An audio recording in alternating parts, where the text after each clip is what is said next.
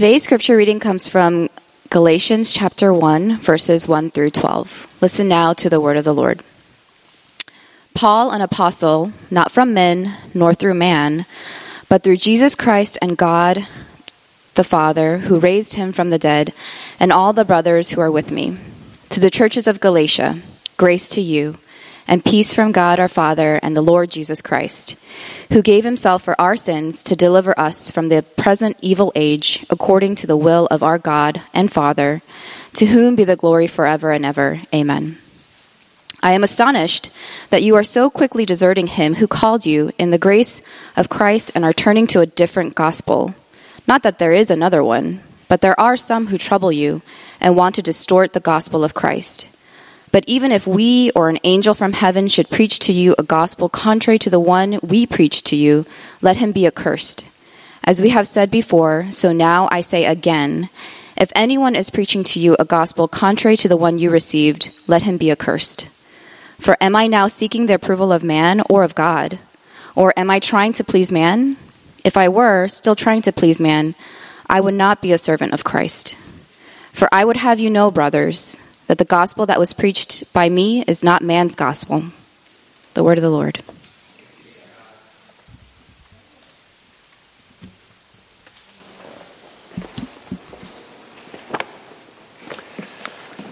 The Lord be with you. The Lord bless you. Thank you, Sam. Good morning. I want to just remind you, every morning until Thanksgiving, we will be having a Sunday morning Bible study in the room right over there from 9:45 to 10:45. We're going through the Gospel of Mark, and so if you want to come early and join us for that, I think it's a really great time. We have a great teaching team. Next week, David Chow will be leading that study. And also, we have podcasts based on the study of Mark available every Monday, Wednesday, and Friday. You can look it up on Google and iTunes, I'm told, or an RSS feed. I'm not sure what that means, but I know you know what that means. You can just search under GPC Morning Bible Study, and you can find it. Just fair warning, tomorrow's podcast, I did it. It's the first time I did something like that, so it's going to be pretty terrible. But in subsequent weeks, they'll be good, so please check those out. All right, let's pray together.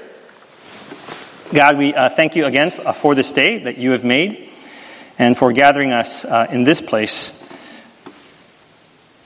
Be with us now. Speak your word.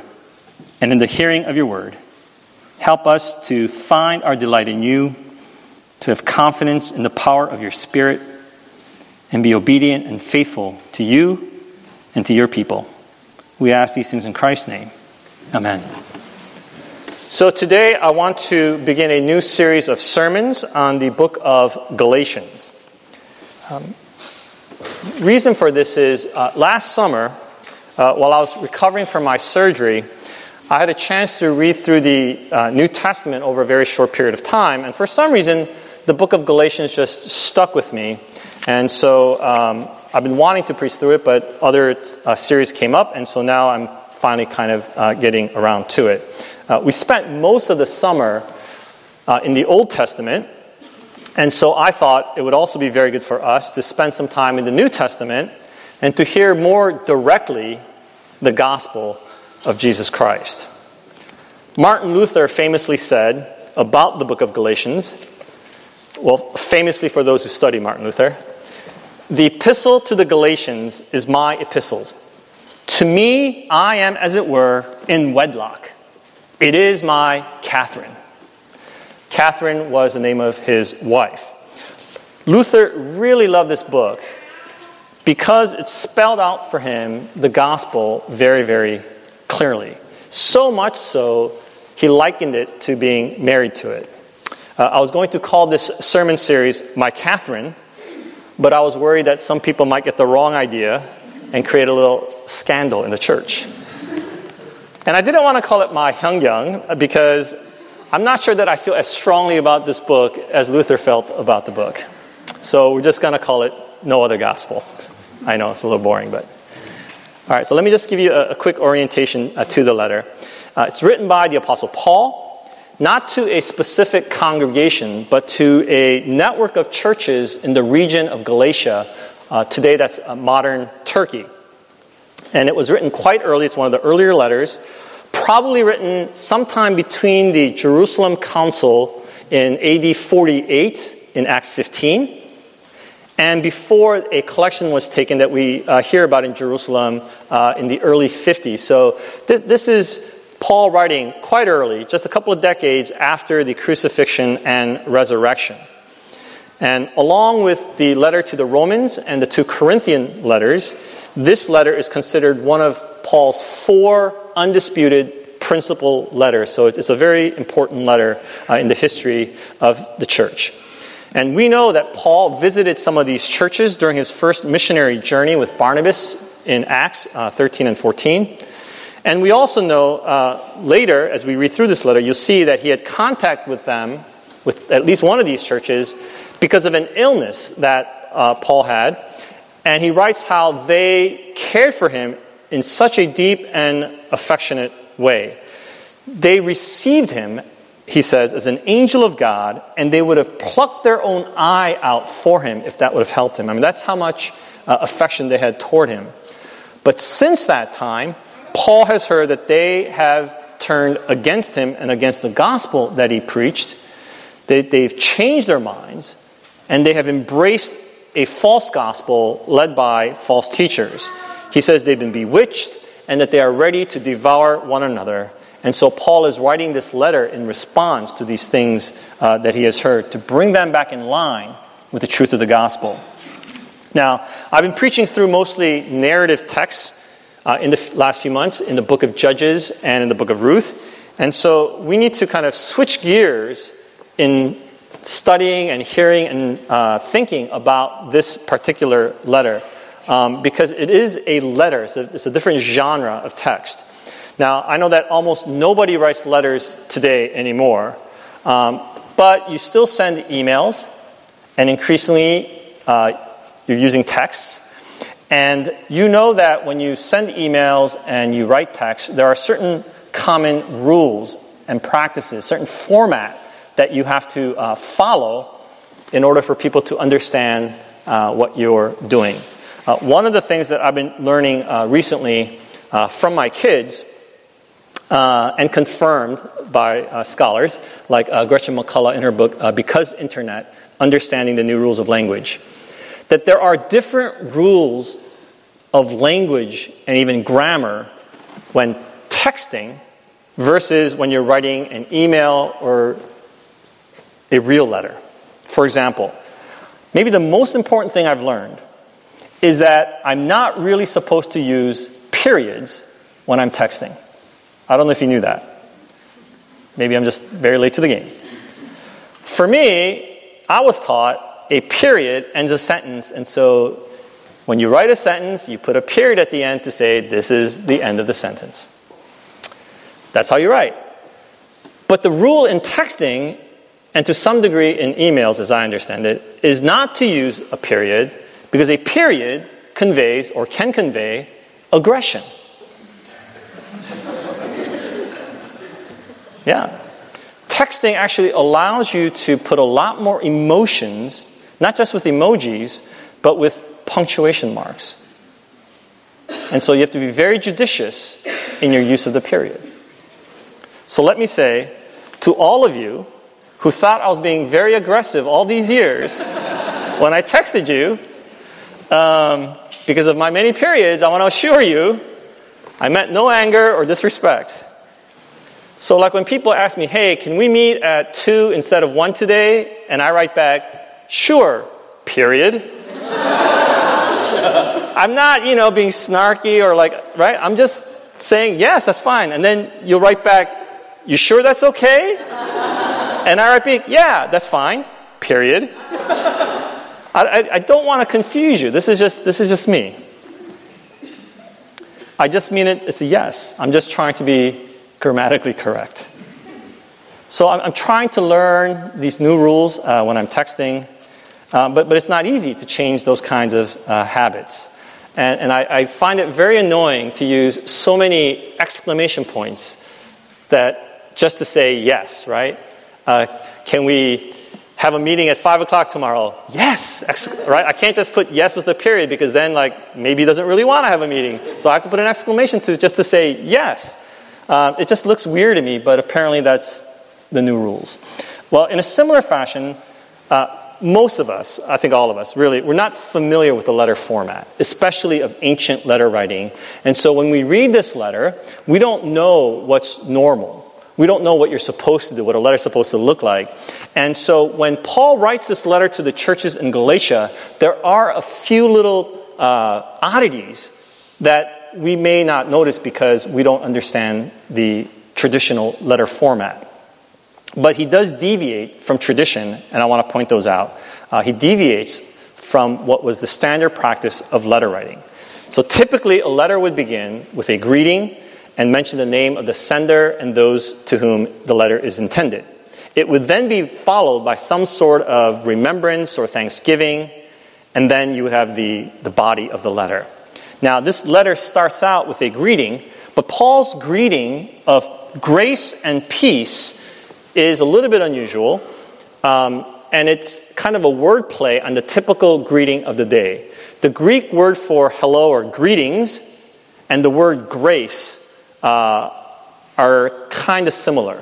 And so he's making a little bit of a joke here, right? I was trying to think of a good example. Instead of writing something like good morning, if you said God's morning. So he's doing something like that. It's just like a bad dad joke, right? But that's what he's doing. So he's saying grace and peace, a play on the traditional greeting. And then he says grace and peace as a kind of blessing to the congregation. That God's grace, that is God's disposition toward us of unmerited favor, is made possible through Jesus Christ, and we have peace or well-being, wholeness, shalom. And so he blesses in his greeting. So it's more than just hi. It's kind of like, again, when we do the Lord be with you, the Lord bless you. It's kind of like that. Then Paul names himself, and he names the recipients as expected.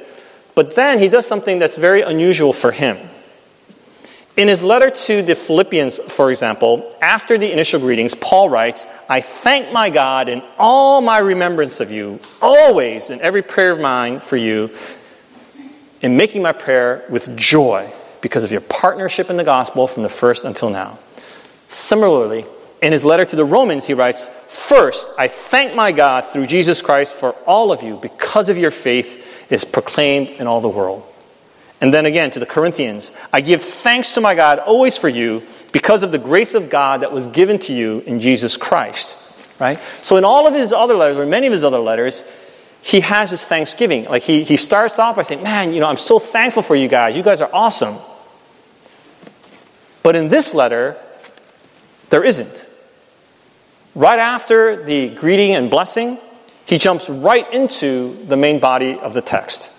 It's like he's so riled up, he doesn't have time for niceties and traditions and formalities or small talk. He just wants to get right into it. And so we don't need extra periods here to see that Paul is very upset. He's angry. Because the matter for him that he's going to address is so vital that he wants to get right into it. And so what is that?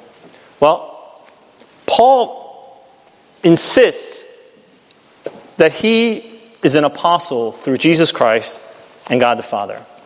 He begins by asserting his authority in a very strong way, which suggests that, maybe they weren't really listening to him or trusting that he was as good of an apostle as some of the others, right? His credentials are being challenged by the churches. He wasn't one of the original 12, so maybe he's a second-tier apostle, and we don't have to, pay as much attention to him. He doesn't have the same authority as those in Jerusalem. Maybe Paul just, learned it secondhand from the other apostles. And so he says, no, and he's going to explain this a little bit later, but right now he just says, I am an apostle through Jesus Christ. I learned my gospel through a revelation through God in Jesus Christ. I did not learn it from people. I did not get it from the other apostles. I received it directly from God, from Jesus Christ, just as the other disciples did. That's his claim. And then he gets into the main point of contention. He says he is shocked. He's absolutely astonished that the churches have abandoned, that they have deserted the one true gospel for another, a false so-called gospel, which he says is not really a gospel at all. He can't believe that they've so quickly turned from this. He had just preached the good news to them, and already they've taken another road. And he says that even if an angel were to preach a different gospel, right? Even if an angel were to come and preach a different kind of gospel, it should be dismissed, and that messenger should be accursed. The message that he and the others preached to them initially is the one true gospel. And anything that adds or subtracts from it in any way distorts the gospel and is not a gospel at all. Now, Paul is the one who's writing this letter, but notice that in verse 2, he has the backing of the community behind him. And in verse 9, he says, as we have said before, so now I say again. So this is Paul, he's claiming for himself personal authority as an apostle, but he's also bringing in the community of believers so that this is not just his opinion, it's not his gospel alone, but it is the one gospel of the people of God. It has the authority of the entire body of Christ. And so again, we're going to see how the gospel has been distorted in the churches in Galatia. But for right now, all he wants to state is that there is just the one gospel, and nothing must be done to damage this one gospel. And what is this gospel? Well, in the introduction, Paul says that he's an apostle through Jesus Christ and God the Father, who raised Jesus from the dead. Then in verses 3 and 4, grace to you and peace from God our Father and the Lord Jesus Christ, who gave himself for our sins to deliver us from the present evil age. So the gospel is first and foremost the work and will of God, and it is Jesus who gave himself for our sins, who died and was raised from the dead to deliver us from this present age. Paul writes something very similar to the Corinthians. He'll say, now I remind you, brothers, of the gospel I first preached to you. I delivered to you as of first importance what I also received. That is, that Christ died for our sins in accordance with the Scriptures, that he was buried, that he was raised on the third day in accordance with the Scriptures, and that he appeared to a bunch of witnesses who can testify of that fact. This is the gospel. This is the gospel, the good news of Jesus Christ. You know that when our youth group kids graduate and they go off to college away from here, or sometimes around here, or when people move out to the West Coast, I always tell them to make sure you find a church and get plugged in and settle into a church.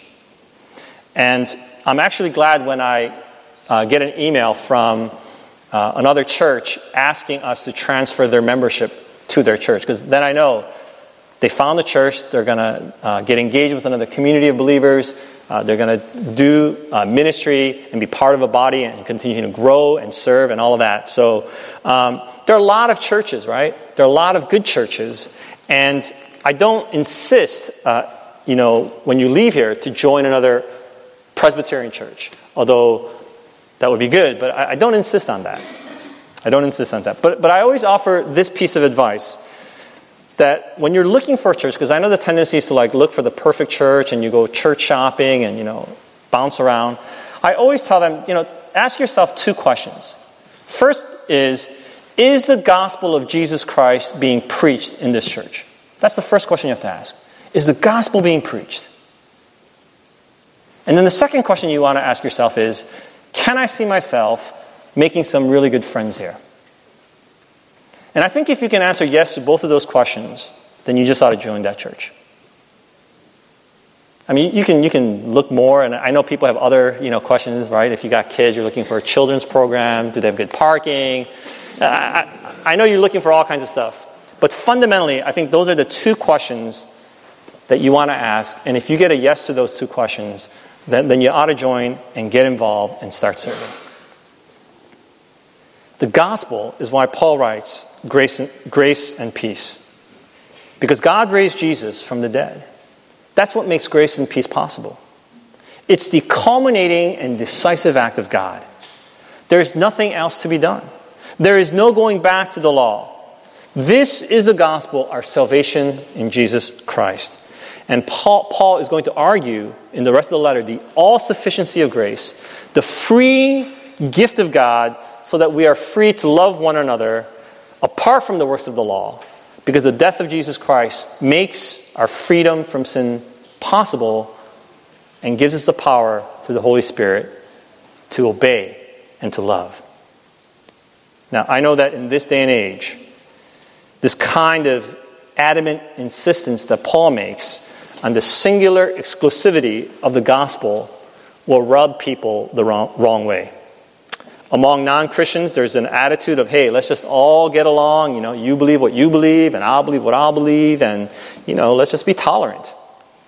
Even among Christians, there is an attitude of, there's a multitude ways of thinking about the gospel or, approaching God. So let's just dialogue and compromise, right?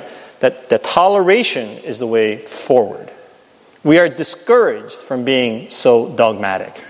Why does Paul or Christians have to be so narrow-minded about the gospel?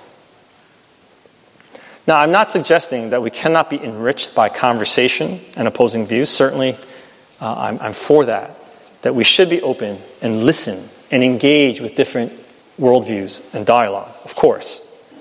But on the matter of the gospel, we must take a stand with Paul. On the matter of the gospel, there is a foundation from which we cannot turn. We cannot stand on the shifting sands of current trends. There is no other gospel. There is no other foundation on which to stand than the gospel that was preached by Paul, that are in the scriptures, and that has been given to us by revelation in Jesus Christ. I can tell you that as a minister of the gospel, I've heard all kinds of variations over the years about what a gospel is.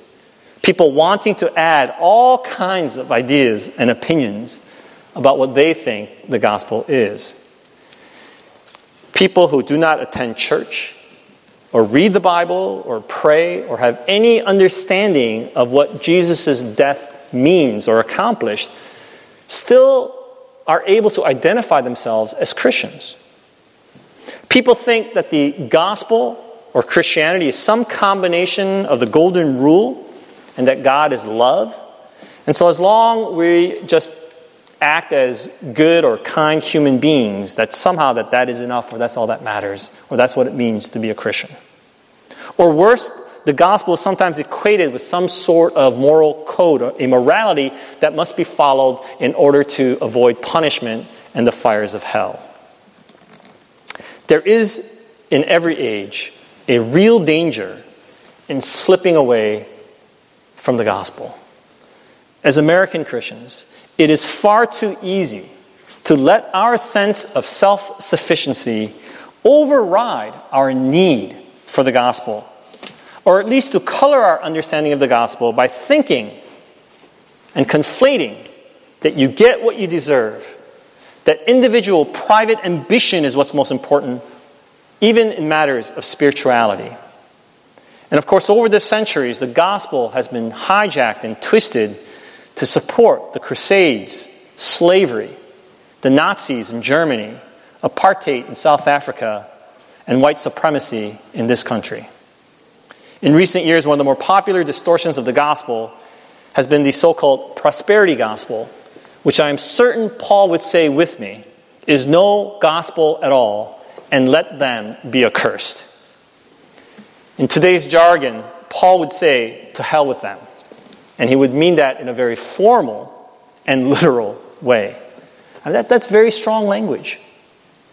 Any sort of alteration to the gospel must be challenged and dismissed.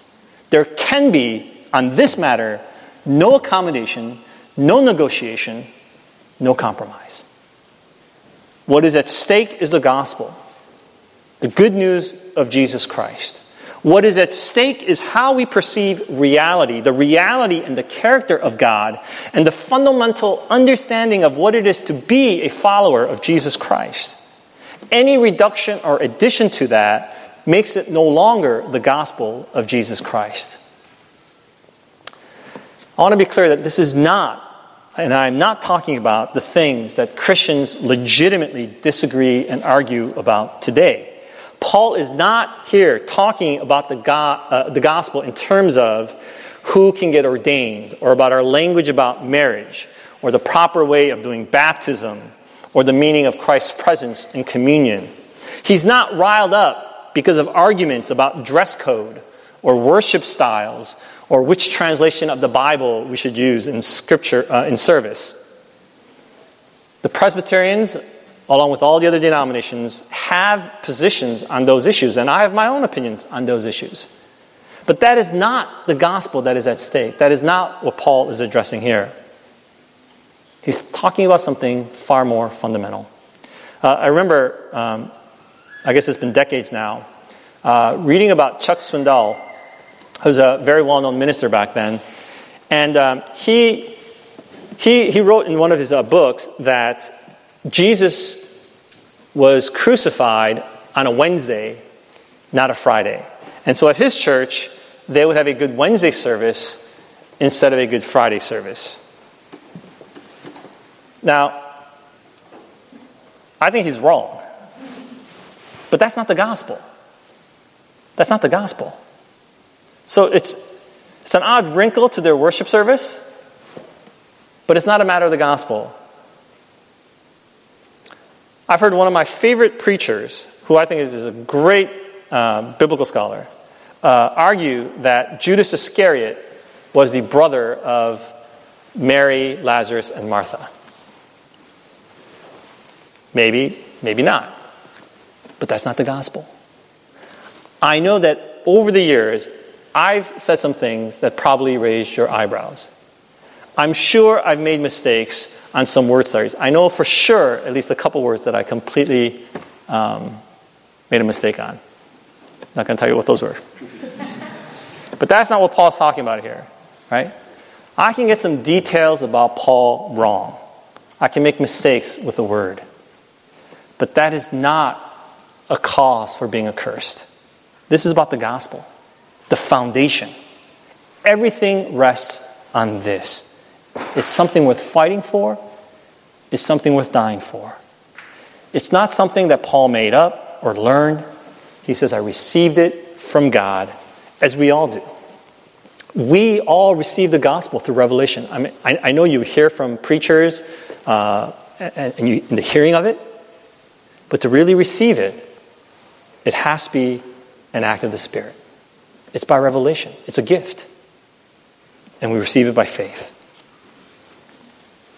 And so today we're going to have an infant baptism, and I'm always thankful when we get to do that, because the infant baptism witnesses for us the fact of the gospel that in Jesus Christ, God chose to love us before we are even able to respond in faith personally.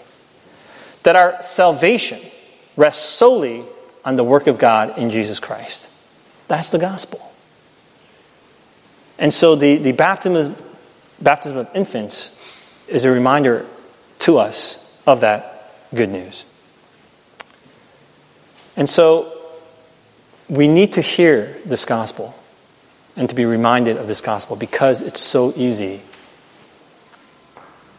to hear it wrong, or to forget, or to hear other pieces of it. Many, many years ago, when I was a youth pastor, I was invited to preach to a youth group at a church that had the reputation of being a cult. Now, as a young preacher, I don't want to go there. We didn't have the internet in those days where you could look up the church on Yelp, or you couldn't go to their website and read their statement of faith or anything like that. And so I felt, honestly, I felt very uneasy about going to that church to preach. I heard all the rumors, and I don't want people to think, I'm associated with this cult. But one of the youth leaders there, who was very wise, said to me, because she knew that I was unsure about coming, and she said that, I know you probably heard that we're a cult and everything, but I think you really should come and preach. Because number one, we're not a cult, and so you should come. But then she said this, but if we are, that's more reason for you to come and preach to us the gospel of Jesus Christ. Right? That's a good argument. That's a really good argument. So I went, and I preached the gospel. And sometimes, preaching those messages are the easiest messages to preach. You just talk about Jesus. And you talk about the good news of Jesus Christ. That he came, that he was incarnated, that he lived, that he loved, that he died, that he was buried, and that he was raised from the dead for our sins, so that in him and through him we can have life. And like the churches in Galatia, we need this reminder, and maybe sometimes this rebuke, that the gospel is not made with human hands. We dare not alter it. It is given to us by revelation in Jesus Christ. It's so good. It's so good. Why settle for anything else? Why mess it up? It is the good news that God sent his only Son, Jesus, to usher in his kingdom through death on the cross. And by his death and resurrection, we are saved through faith, and faith alone, for life and for life eternal. So with Paul, let's be firm. Let's be firm. Any challenge to the good news is no gospel at all. Our one foundation, our only foundation, our one hope, our only hope is Jesus Christ. Believe the good news and be at peace. Let's pray. Lord, we're thankful today for this reminder, the good news, and how good the good news is. That before the foundations of the world were laid, you chose to love us in Jesus Christ. So God, help us to believe the word. Help us to believe the word of the gospel.